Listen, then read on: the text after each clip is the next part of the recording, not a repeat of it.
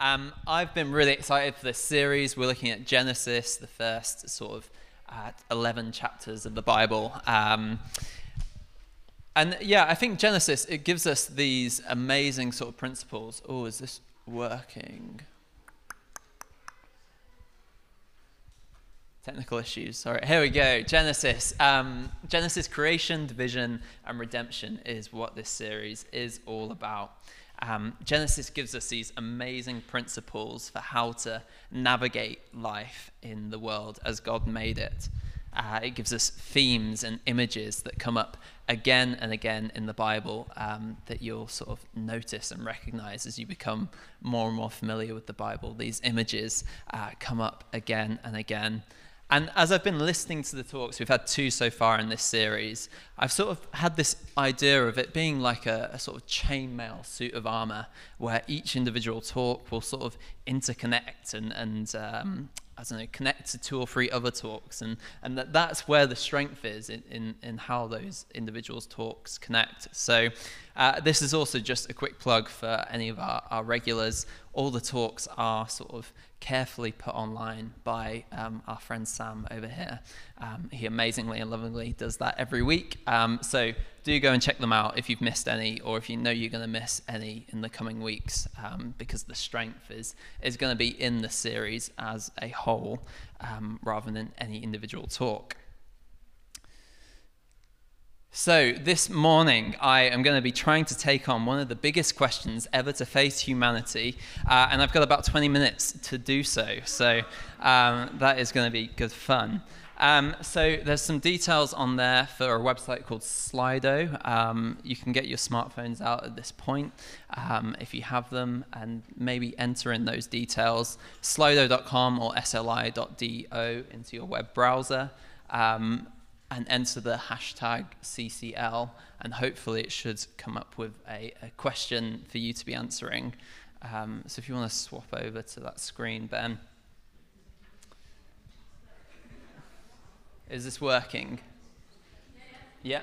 Great. Fantastic. Here we go. I love it. Fantastic. That is going to come up so much.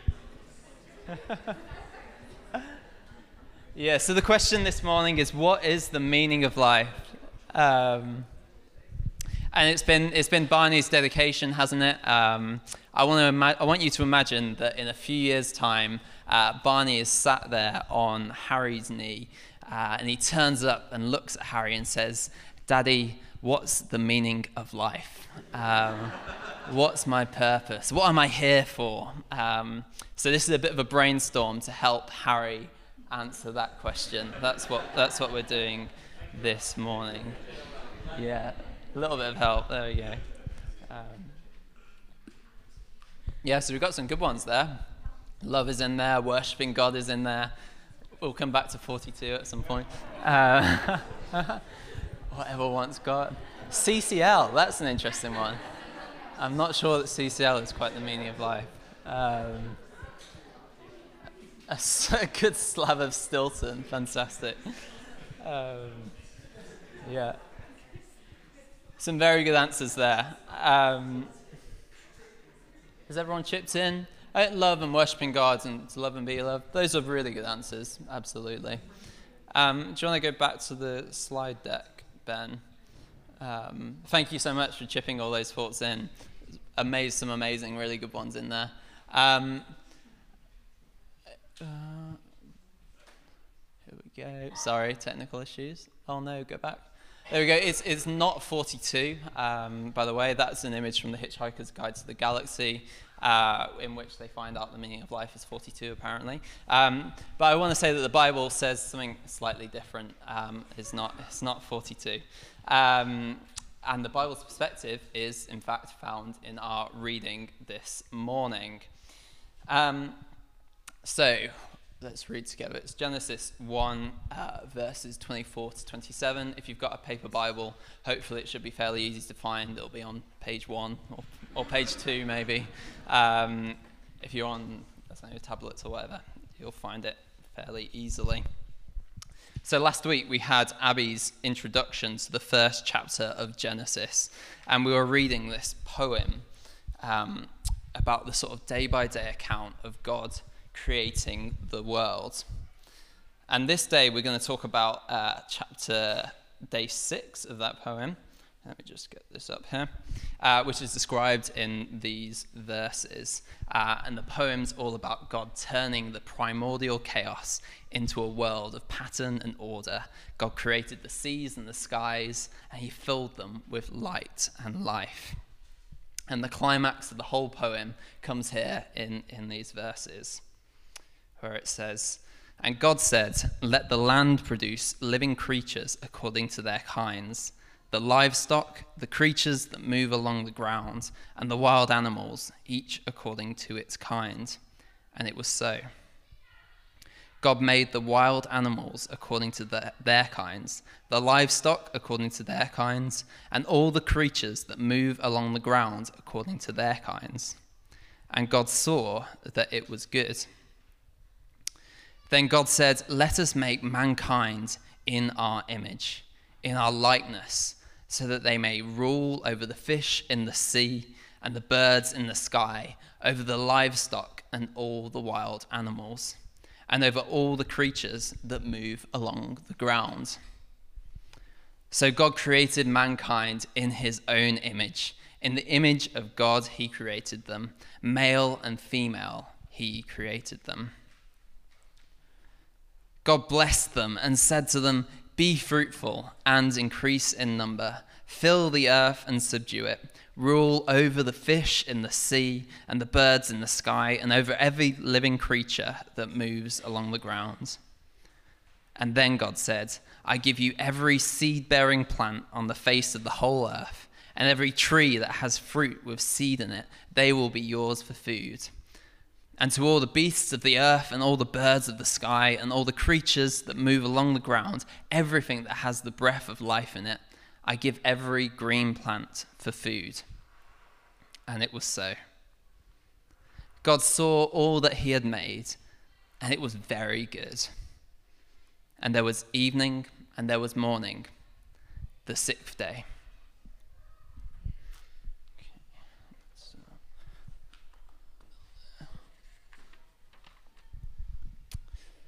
So this morning we're going to hone in on verses 26 to 28 from that passage.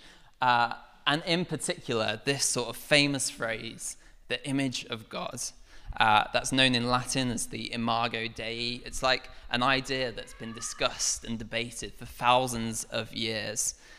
So I want us to get involved in that conversation. I don't have another Slido, but maybe turn to your neighbor or have a think in your head. What might it mean for humans to be made in the image of God? So I'll give you like a minute to do that maybe. Okay, hopefully that's given you enough time. I've given you a minute or two to answer a question that's been debated for thousands of years, but hopefully you've all landed on the right answers. We'll see. There are sort of 3 main views that people have had over the course of history about the answer to this question: what is the image of God? The first is a sort of what they call a substantive or metaphysical view. Those are really long words. Basically, what it means is that there's something to do with our human knowledge, our morality, our capacity to have spirituality that is where the image of God might be found. There's a second view that it's something to do with how male and female and humanity sort of relates together. That's called the relational view. Was held in particular by a guy called Karl Barth 100 years or so ago in Switzerland. But anyway, yeah, that's sort of another idea. The third view is this sort of functional view, that there's something about our character and our calling that particularly reflects God. Now, like I say, all those views have been held by different, like, really prominent theologians over the course of time.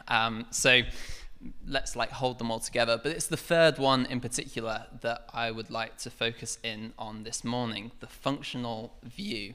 And that's partly because I think that's the one that comes out of the passage best. So to start with, I'm going to take us back to school and do a really quick history lesson. We had some maths from Abby last week. We're going to do a little bit of history this morning, which happened to be my subject that I did at university. So 3 points of history backgrounds, really fast. They're also on your handout there. So the first is that in the ancient Middle Eastern world, and hopefully this is going to come up. Oh. Sorry. Oh, the computer's being a bit slow this morning. I will keep on going, potentially, because it is on your handout. Oh, we're back to the start. Okay.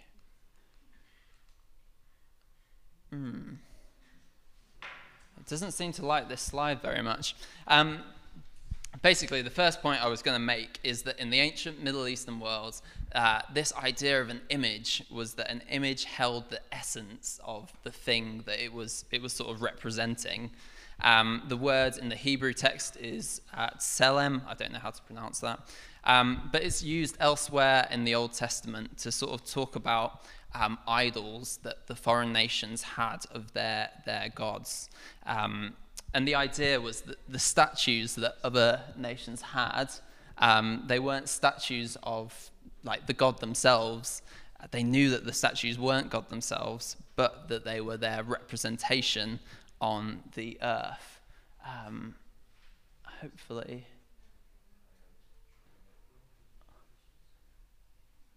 We're almost there. Sorry for this slight technical hiccup. Let's go. Right. Let's try again one more time. Oh, fantastic. Right, okay, cool. So you've got two of them up there. These guys are called the Lamassu. They were found in northern Iraq. They sort of contain the essence of the god. Now, a second one. So the second idea that I want to introduce you to is that in the Middle Eastern world, the king in particular was seen as the embodiment of the god on earth. Now, if you look at those Lamassu and compare them to this guy, he has quite a distinctive look. I'm not sure if I could get away with it myself. He is called Sennacherib. He was the king of Assyria, and he has the exact same sort of long square beard and hat that those Lamassu have. So the king in particular, he was revered as a sort of semi-divine figure across the ancient world. He was the one that was known as the image of God. And you get that on inscriptions on sort of tombs across from Egypt all the way to Iraq that says the king was the image of God. I think Tutankhamun is the one that I've put on your handout. So the king alone was the embodiment of God on the earth. And that sort of title, that legitimated his power structure. If you walked past those Lamassu every day, you would know who you were going to pay your taxes to at the end of the month. He was the one in power. He alone was the living representation of God on the earth. And the rest of humanity in sort of ancient Middle Eastern literature, humanity, we were just slaves, the slaves of the gods. So the answer to that question, what is the meaning of life, was quite straightforward for an ancient Middle Easterner. It was to work the land, to feed the gods, and to pay my taxes to the king, who was the image of God. So I'm just going to run through a couple of ways in which Genesis 1 sort of subverts that idea. Number one, in Genesis, the image of God is held by all humanity together. It's not just held by one single ruler. The word Adam in that passage, that's the Hebrew word meaning all humanity. And so in the Christian worldview, we can say that no one race or color or creed has a unique ancestry. Instead, we are all made in the image of God.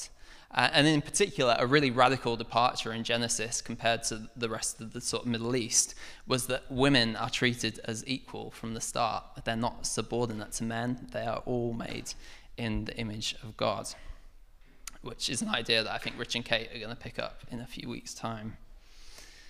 The second point up there is humanity is made a partner in God's work of ruling. Humanity is not God's subordinate slaves.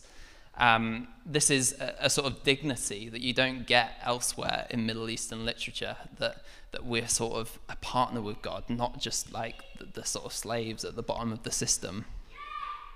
The third point is that humanity is given a task, and that task is all about representing God on the earth together. N.T. Wright, he's probably the UK's most foremost theologian at the moment. He talks about the image of God being like an angled mirror that sort of reflects and represents God out into the world. We are God's representatives on earth, and we have royal work to do. If we see in verse 28, there are sort of 4 what they call imperative verbs. It says, be fruitful, multiply, fill, and subdue. Those are sort of royal, ruling, kingly type language, and that's the jobs that humanity is given to do. But there is a point. This commission isn't without its limits. At the end of the day, Genesis 1 is very clear about who calls the shots, and that's God. There's this quote from this Jewish scholar called Nahum Sana. He says, humanity is not inherently sovereign, but enjoys its dominion solely by the grace of God. There's an example of this in this passage, which is that at the end, humanity is given only fruits and green plants for food.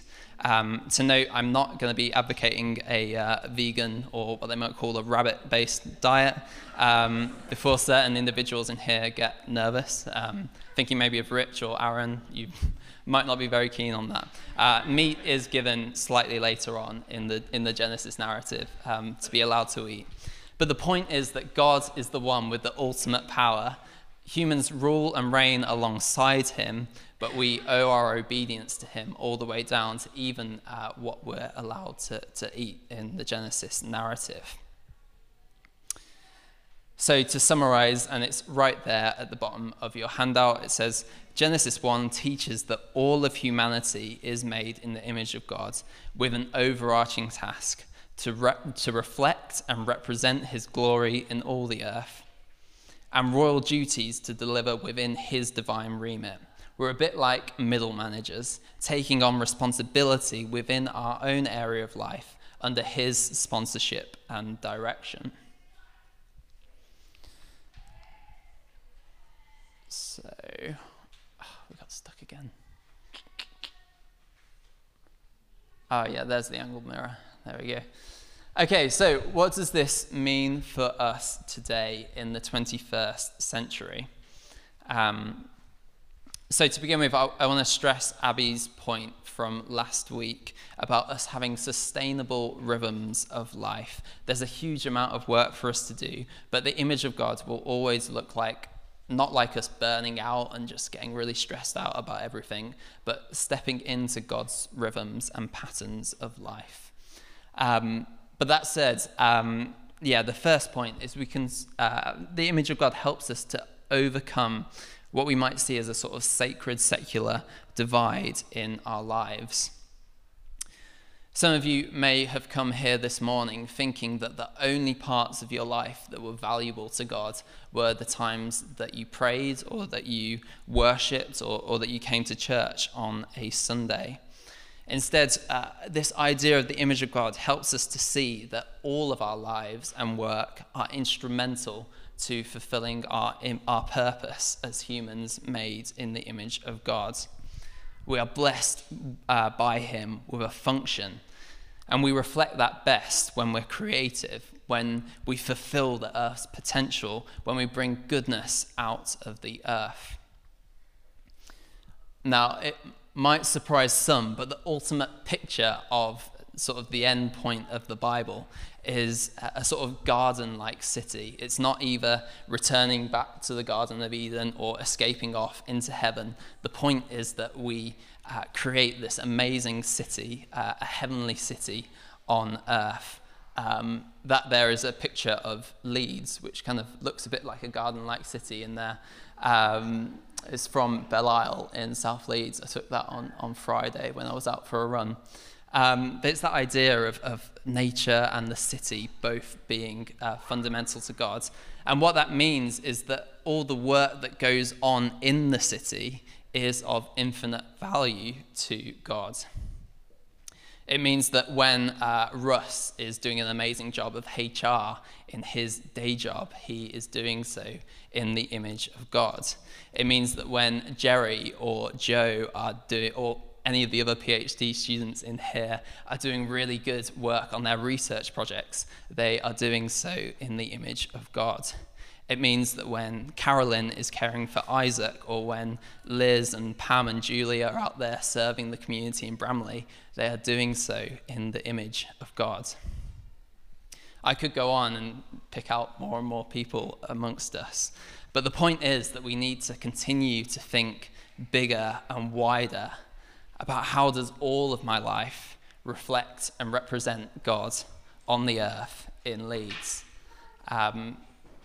And that's just like a super quick introduction. If you want to jump further into those ideas, there's a couple of book recommendations up there. A book called Garden City by John Mark Comer, and a book called Every Good Endeavour by Tim Keller. And they take that idea and work it out further, how you can reflect God with all of your life. So that's my first point. Just a couple more points before we finish. The second is that our image has become tainted, and we'll learn a bit more about that in the next few weeks.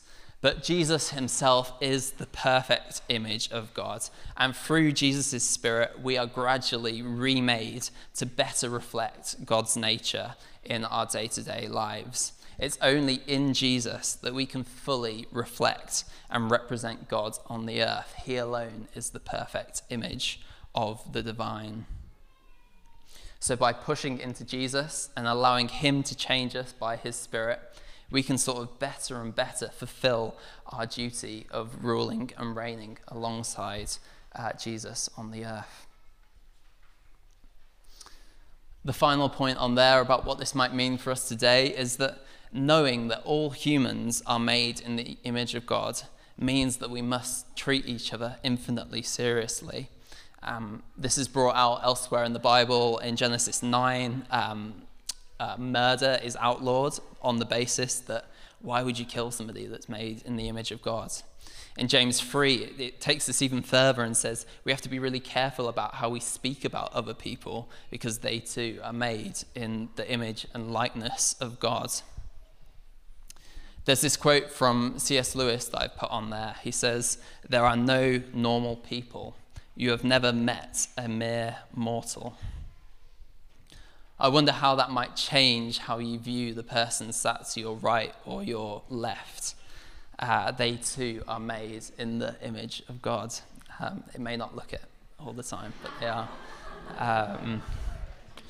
I wonder how it might change your view of the people that you pass on the street on your sort of way back home later today, or the person you sit next to on the bus on your sort of commute into work or university later this week.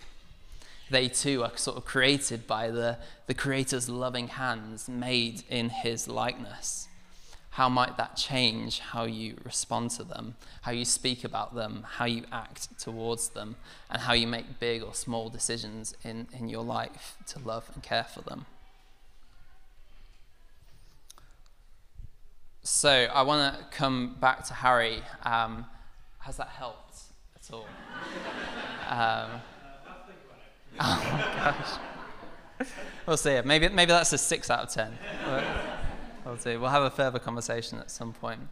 I want to say that the meaning of life is that humans are made to all together reflect and represent God on the earth. We are called to partner with him in his work of bringing order and goodness out of chaos and brokenness. And when we are filled by his Holy Spirit, we are made more fully like the perfect image of God, Jesus Christ. And our aim and purpose is to reflect him with all of our lives.